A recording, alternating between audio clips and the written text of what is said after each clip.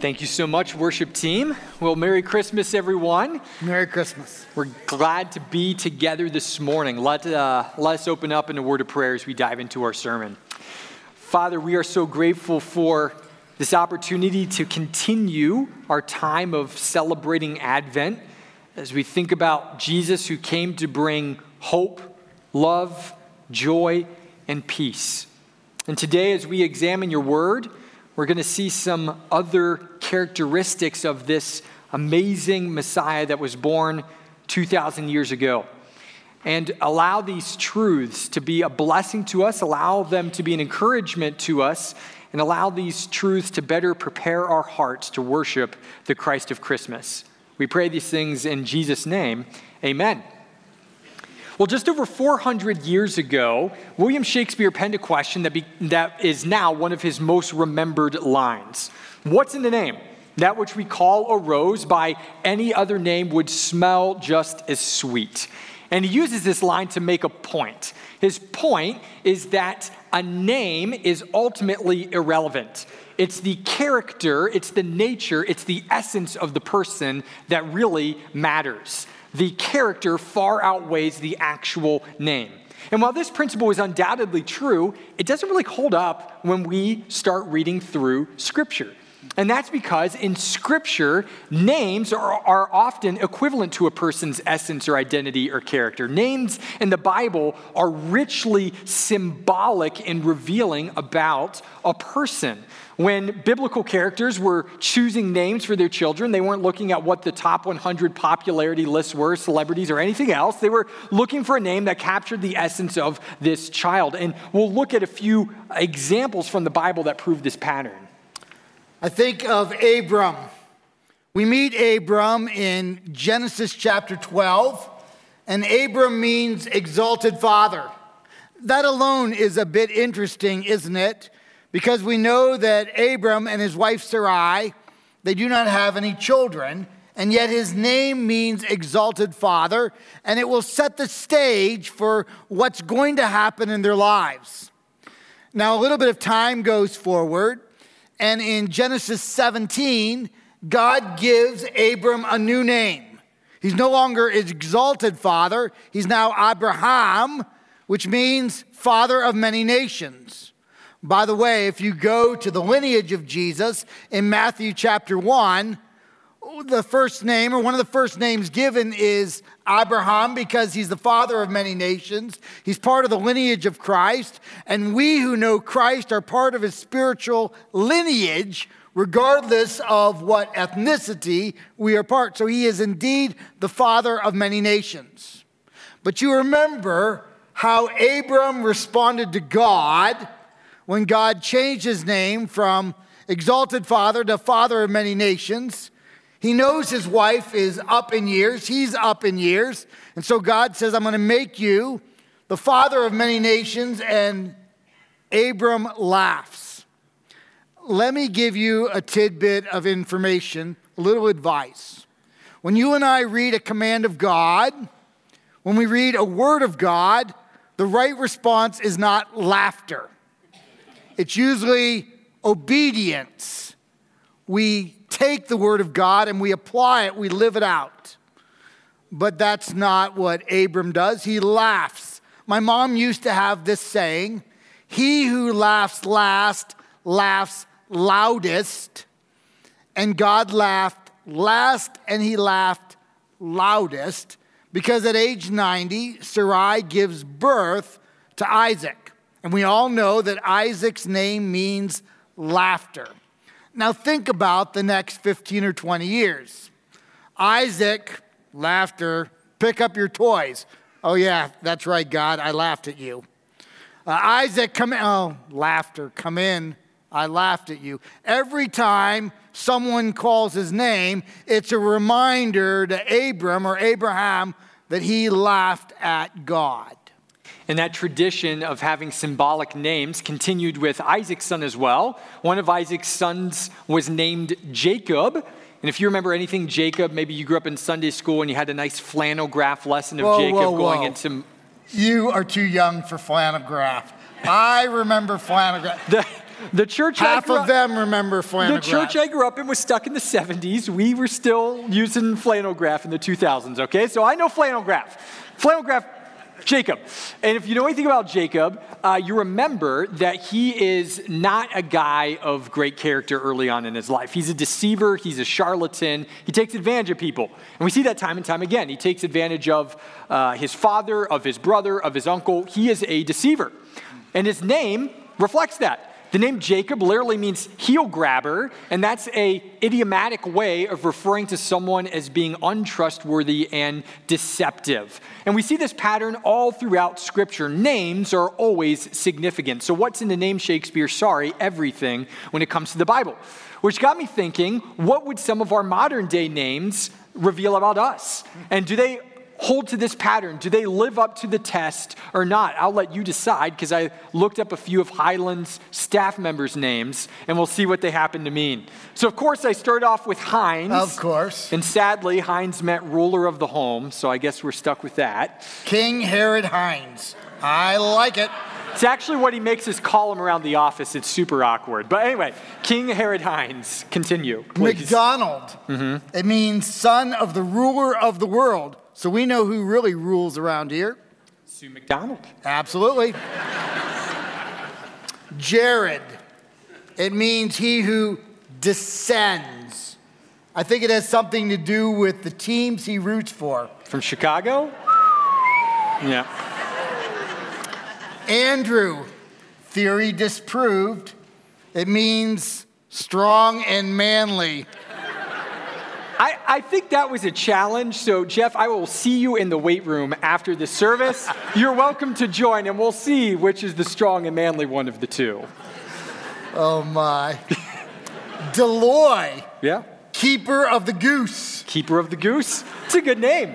I kind of think maybe we should call Pastor Sam Pastor Goose from now on. That could catch on. I'd like it to catch on. Yeah.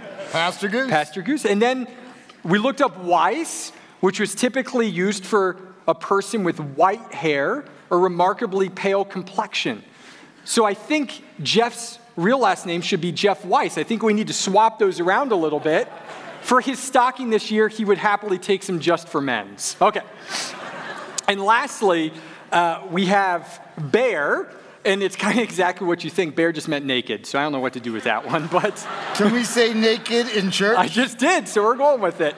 Well, they are newlyweds, I guess, okay. We're moving on for that.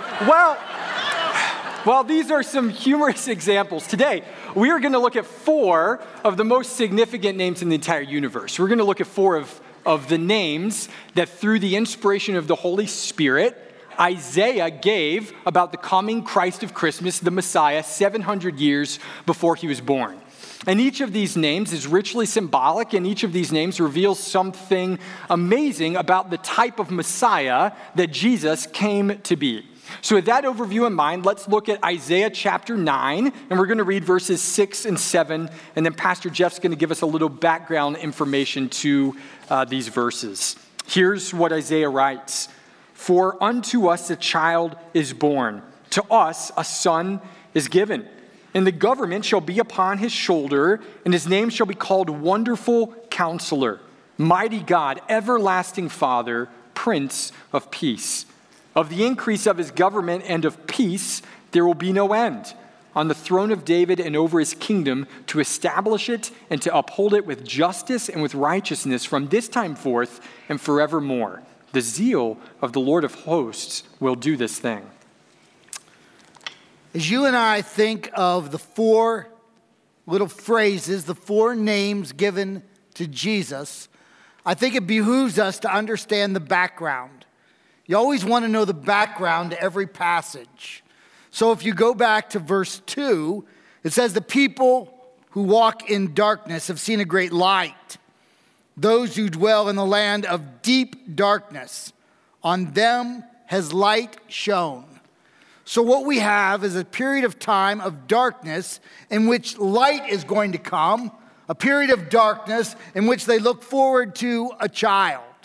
So clearly the light, clearly the child is the babe.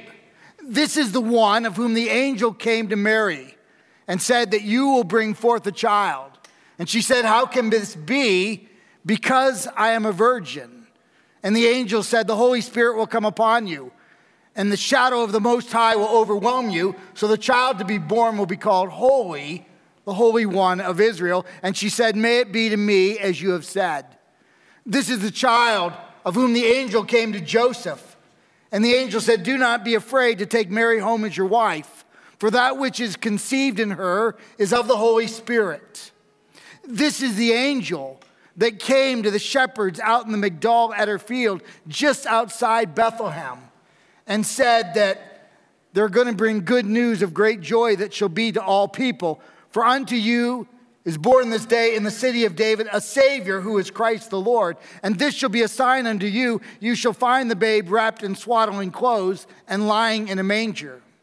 This light, this child, is the one represented by the star in the sky, of which the Magi, see it's a new star, read from the book of Numbers, the behold, I see him but not here. Behold, I see him but not now. A star shall rise out of Israel, a scepter shall rise out of Judah, and realize that the Messiah has come, and they travel 650 miles each way to come to see, to behold, to worship the Christ child, to give him gold and frankincense and myrrh. That's the child, that's the light. But what about the darkness? Isaiah is writing 2,700 years before this time. He's writing in the 8th century BC. He's writing from a period from 739 to 701 BC. He's writing in a time period in which God's people is a house divided. We often talk about the 12 tribes of Israel, and right we should. But there weren't 12 tribes in a unified nation. For about 2 centuries, we have the northern tribes. There are 10 tribes. They retain the name Israel. And we have 2 southern tribes that are Judah. Those 10 northern tribes have between 5 and 6 times the land mass and 5 to 6 times the population of the 2 southern tribes. Those 10 northern tribes, Israel, they've acted like a bully to the 2 southern tribes of Judah. Now, I'm the youngest in my family. I know about bullying. My sisters, my much, much, much older sisters, are much sweeter today than during my childhood. And in the home I grew up in, we had an ironclad rule, and the rule was this: boys, no matter what, cannot hit girls. I think it's a great rule. Every home ought to have it. But there ought to be a second rule, right? Girls cannot hit boys. But in my childhood, we didn't have that second rule. And there were 2 of them and 1 of me. That's why I turned out the way I am. But it doesn't really matter because I'm my parents' favorite. I still win. So what we have are the 10 northern tribes. They're kind of the bully that have pushed around the 2 southern tribes of Judah. But there's a greater bully. There's a greater bully in town, and that bully is Assyria. Assyria is an empire. Wherever Assyria goes, they swallow up people, they swallow up nations, they swallow up kingdoms. Assyria just keeps growing and growing. So you can imagine the horror of Israel, 10 northern tribes, and Judah, 2 southern tribes, knowing that Assyria is coming at them. You would think that this would be the perfect time for them to join back together, to have each other's back, to form a treaty. But that's not what happens. The 10 northern tribes do create a treaty with Syria, not Assyria, with Syria. So you have the Israeli-Syria alliance. And they've left the baby Judah out. Judah feels left out. They want vengeance. But remember, vengeance doesn't belong to us. Vengeance is mine, saith the Lord. I, the Lord, will repay. So they are not to seek vengeance. But they don't believe that. And so Judah thinks, well, Israel formed an alliance with Syria. we'll form our own alliance. And they did the unthinkable. They formed an alliance with Assyria. And so you have Judah and Assyria, and you have Israel and Syria. Now, militarily, these were probably wise alliances. Spiritually, they were utterly devastating. The culture in Syria, the culture in Assyria is idolatrous. Immorality is rampant. A lack of ethics is everywhere. And rather than resist that, they allow the idolatry, the immorality, and the ethics to seep in to their land. And so that's the darkness. And in the midst of this, what does Isaiah say? The people walking in darkness shall see a great light. Look to the light. You who call God your God, stop embracing the culture. Stop embracing the land. Stop embracing the immorality, the lack of ethics, the idolatry, and embrace the Lord. So what does Isaiah call them? What does he call us to? To keep our eyes on the child, to keep our eyes on the light, to keep our eyes on the Christ of Christmas. That's the call from Isaiah chapter 9 when he gives us 4 names of this Savior that we are to keep our eyes upon. Yeah, so this backstory reminds us that in dark days, a question always surfaces. And what will I trust, or in whom will I trust? And the nations of Judah and Israel at the time, they made a very poor decision. Rather than trusting in the Lord, they trusted in these evil pagan nations. And I think this account is here today to remind us to not make the same mistake.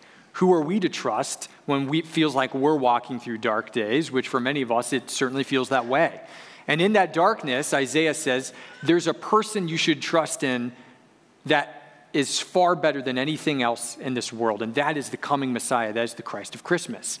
And he gives us these 4 names to tell us why Jesus truly is a Messiah, a Savior worth trusting.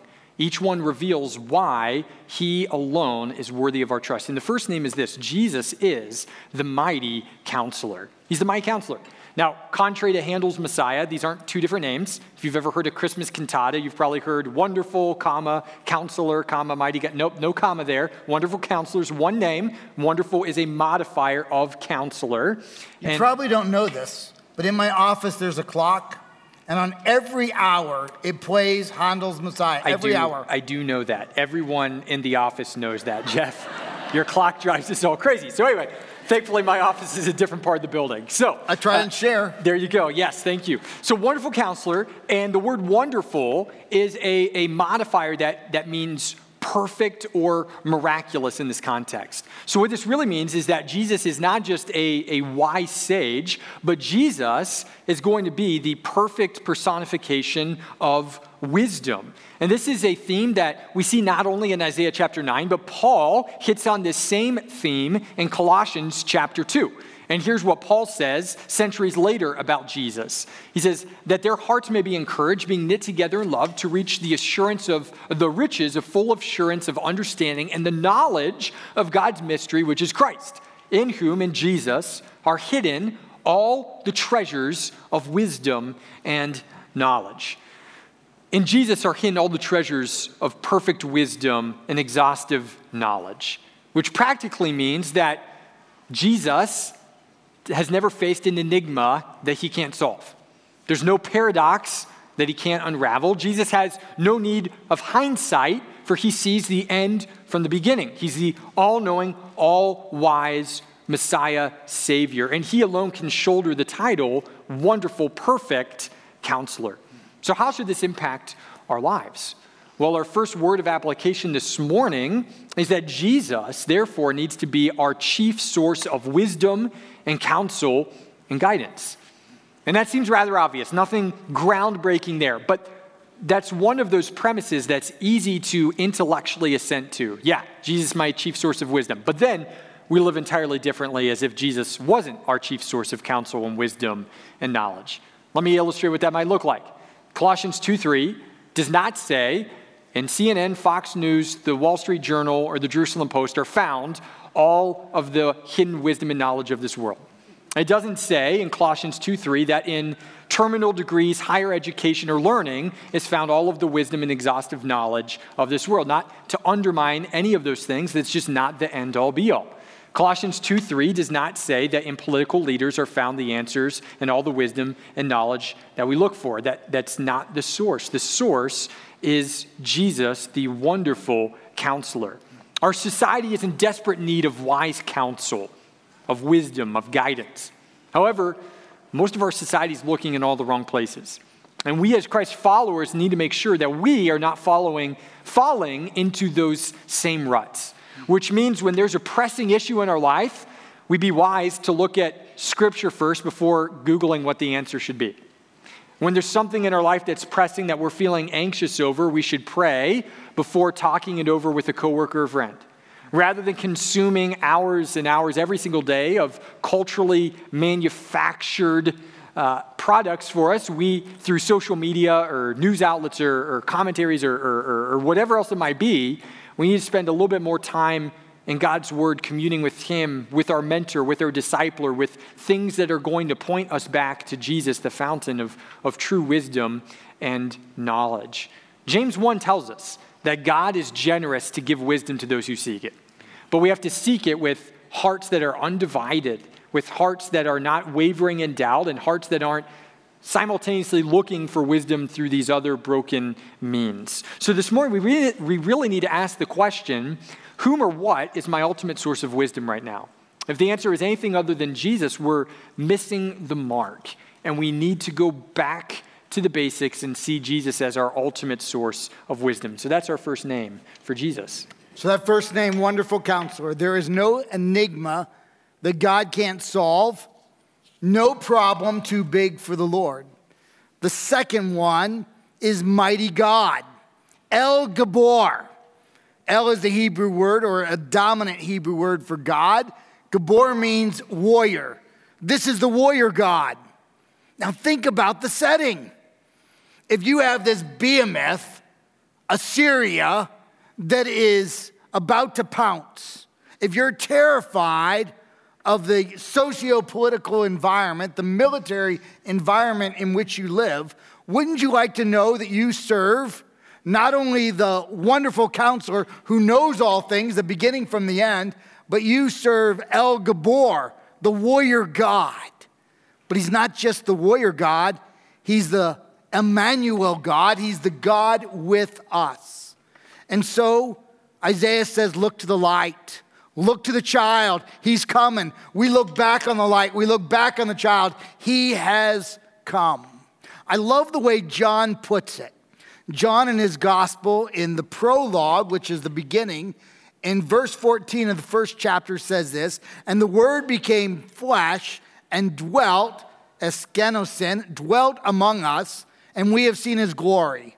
Glory as of the only Son of the Father, full of grace and truth. The Word became flesh and dwelt among us, eskenosin. I think this is one of those areas where the English struggles to capture what the Greek text gives us. I would have translated it this way. The Word became flesh and tabernacled among us. What that refers to is the picture in the Old Testament. Think before we have the temple. Before we have the Solomonic temple in 970 BC, we have a tent of meetings. We have this tabernacle that is set up and taken down as the nomadic Jews move. And inside the tabernacle and later inside the temple, there would be a large curtain. And inside that would be the holy place, or the Holy of Holies. This is the abode of God on earth. It has or stores his throne, which is the Ark of the Covenant. Now you remember that inside that holy place, you and I cannot go because we are sinful and God is sinless. But once a year, Leviticus 16, Yom Kippur, the Day of Atonement, a high priest who is chosen would ceremonially bathe and put on fresh garments. He would offer an atonement, a sacrifice, a bloody sacrifice for his own sin. And then he would take a bloody sacrifice, an atonement, and go into the holy place. And there would be the Ark of the Covenant. And inside the Ark is the law of God, the very law you and I violate. And as God looks down on his law, and he looks down at the violation of his law, the first thing he sees before he sees the law is the bloody sacrifice, the atonement. And he makes a way for us. Well, God is the atonement through Jesus Christ. Jesus came, fully God, fully man, the incarnation. He tabernacled among us, lived among us, laid down his life for us. Think of what he did. He left the splendors of heaven, where angels waited on him hand and foot. He gave up the crown for the cross. He gave up the perfection of his own nature to take on sin. He who knew no sin became sin for us, that through him, through faith in Christ, we might become the righteousness of God. And so when the Jews are walking in a darkness, Isaiah says, look to the light. When they see the darkness all around, he says, look to the child. He tabernacles among us. He will take on human flesh. He will pay the penalty of sin, that through faith in him alone, we might be given eternal life. That's the Christ of Christmas. James 4:8 says, draw near to him, believe in him, draw near to him, and he will draw near to you. I love that second name. Jesus is the mighty God. In dark days, they were tempted to wonder, has God forgotten or abandoned us? And by Jesus coming and taking on flesh, he reminds us that God is never far off, even in our moments of doubt and pain. So we see Jesus' full divinity and full humanity in this idea of him coming to be Emmanuel, the mighty God, the God-man, the Savior. But then in this next name, we see a little bit about the way in which Jesus would interact with his followers. His third name is Jesus is the everlasting God. Now, at first glance, when we look at this, we might think this is another mention of Jesus' divinity. I think mighty God is one of the clearest attestations that Jesus truly was fully God. He was fully divine. And we might think, oh, everlasting Father, this is also referring to Jesus' divinity. However, I don't think that is actually the case. I don't think Isaiah is trying to conflate Jesus with God the Father. See, we serve a Trinitarian God, which means that God has eternally existed as one God, but present in three unique persons. God the Father, God the Son, which is Jesus, and God the Holy Spirit. Now, they all possess the same nature and attributes. However, they are distinct persons. So Jesus truly is a different person than God the Father. So I don't think he's trying to conflate Jesus with the Father in this instance. Instead, I think this name is revealing the kind of disposition that Jesus has towards his followers. He's going to be a God who isn't an angry, distant deity, but instead he has a natural disposition towards his followers of that of a loving Father. Personally, I love what this reveals about Jesus. It's immeasurably comforting to know that Jesus' care for us mirrors that of a good and loving Father.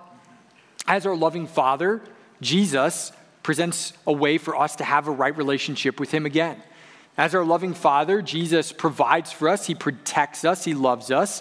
As our loving Father, he also lovingly lays down boundaries. If we live within those, we can thrive in this life, but when we cross those boundaries, we enter into sin, and Jesus doesn't want us to do that because sin inevitably brings pain and brokenness. And as a loving Father, Jesus is even willing to momentarily discipline us to turn our hard hearts back with repentance to a right relationship with him again. And as a loving Father, Jesus gives us access, unrestricted access to his presence for the help that we need to faithfully follow him. That's what it looks like to have a growing, intimate relationship with Jesus. And that's the type of relationship that Jesus, the Messiah, the Christ of Christmas, desires to have with each and every one of us. Let me illustrate what this relationship looks like practically lived out with an example from Pastor Jeff's life. Oh, thank you. You're welcome. So if you were to go down the office hallway at our Wausau campus, you would notice that as you look at the different doors, there are signs that are hanging on the pastor's offices that when they're flipped around say, Pastor in Study.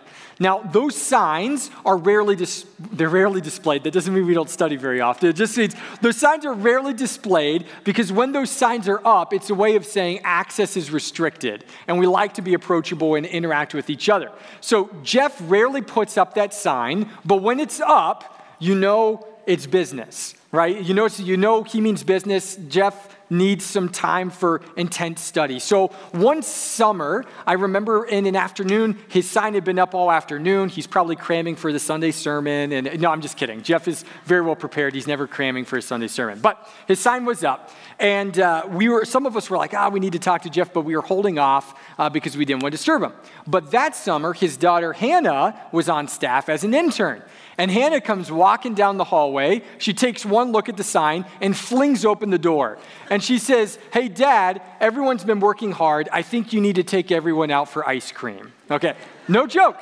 And he did, and he paid for everyone's ice cream. Now, I don't think anyone else on staff would dare go to Jeff's office, fling open the door and say, Dad, I think you should take us all out for ice cream. We've been working pretty hard. When the Pastor in Study sign said, maybe Jared. That sounds like Jared, but nobody else. Doing that sounds like a great way to land yourself on the bad list. And no one wants to be on the naughty list. And I check it twice. Yes. There you go. So why could Hannah do this when the rest of us wouldn't do this? Well, Hannah has a different relationship. She knows that she is the affection and attention of her loving father. Access is not restricted or denied. She can approach her father whenever she's in need. And that's the picture that we have in this passage of what a relationship with Jesus is like. We have the affection and attention of our Savior. Jesus invites us to boldly come before his throne to find grace and mercy and help at any time of need. Jesus will not kick us out. He's not too busy. He's not indifferent, or distant from us. He is near. He is tender. He is sympathetic. And Jesus tells us that he's working things out for our good, and we don't have to doubt whether or not Jesus is for us. So this characteristic of Jesus really demands us to ask the question, is that the picture I have of what Jesus is like in my life? Or have I allowed a distorted picture of what Jesus is like displace the truth? If that's the case, we really need to allow the beauty and truth of this passage to soak into our spirit and endear us to the Christ of Christmas, our amazing Savior. So far, when Isaiah says, look to the light, look to the child, he's told us that that child is the wonderful counselor. Jesus and his word should be the first stop, the most important stop when you and I have a problem, something that needs to be addressed. We look to what God's word says. Is there a parallel in Scripture that we can apply to our lives? He is the wonderful counselor. He's El Gabor. He's the mighty God. Do we have an enemy? We do. Satan. We're told to put on the armor of God. But we serve the ultimate warrior. For those in 8th century BC, they saw Assyria, this behemoth. And Isaiah said, relax, relax. You serve El Gabor. But not only is he the warrior God, he's the everlasting Father. He's the tender one. You can go to him. He longs for a relationship. He wants to be that perfect Father. So wonderful counselor, mighty God, everlasting Father, and Prince of Peace. Now, those of us who have read the Gospels, I think we can say, at least early on, that almost no one got this. They didn't get Jesus. They didn't get the Messiah. They were looking for the wrong type. Their collective throats had a boot of Rome on it. The Jews had been a people that had been pushed around by nation after nation after nation, and collectively Rome was ruling. And they were looking for a Messiah that didn't bring peace but brought war. They were looking for a Messiah that overthrew Rome. They were looking for a nation creator, a nation solution, a political solution. They were looking for a military Messiah. That's not who the angels proclaimed. When they talked to the shepherds in the Migdal Eder field, they said, "Glory to God in the highest, peace on earth, goodwill for men." I would submit sometimes we're still looking for the wrong Messiah. The Messiah that we ought to be looking for came to solve the sin problem within us. It's a spiritual problem every one of us has. All have sinned, all have fallen short of God's glory. The wages of sin is death, but the gift of God is eternal life through Jesus Christ our Lord. The Messiah came not to be a nation builder, but to be a soul restorer, our souls. If you're here today and you've not accepted Christ as your personal Savior, the Christ of Christmas longs for you. He came, took on human flesh, lived a perfect life, paid the penalty of sin, not his own, but our sin, died, conquered sin and death, rose again, and longs for you to say, "Come, be my Savior, be my Lord." The first century church, at least early on, didn't get that. They were looking for a nation builder, a political Messiah. I'd suggest we have the same problem today. We're still looking for the wrong Messiah. Not you, I trust, but many are looking for the wrong Messiah. They're looking for a nation builder. Let me talk about our nation right now. I think we are a people of panic. God calls us to be a people of peace.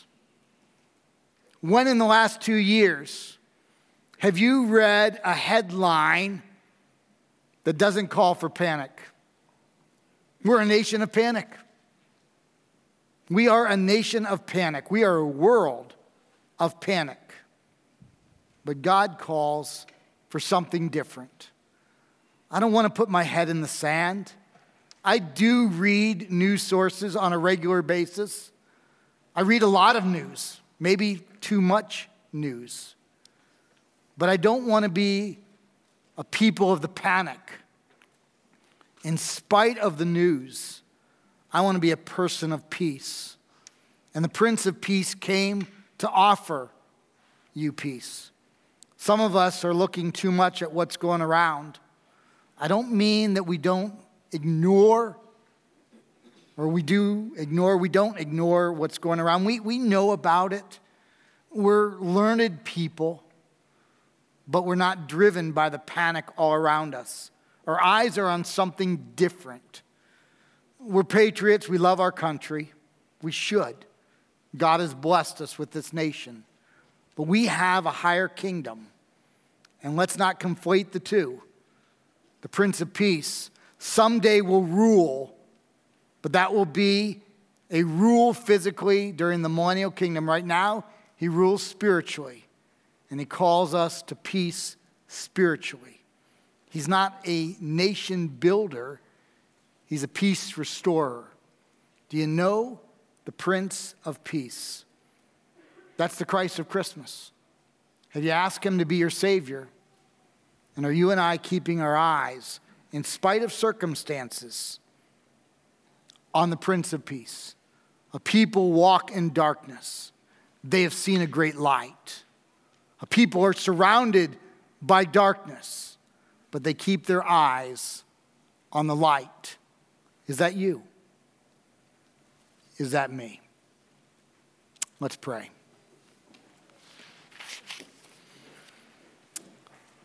Father God, we want in the midst of the panic all around us to have a peace that surpasses all understanding, to guard our hearts and minds in Christ Jesus.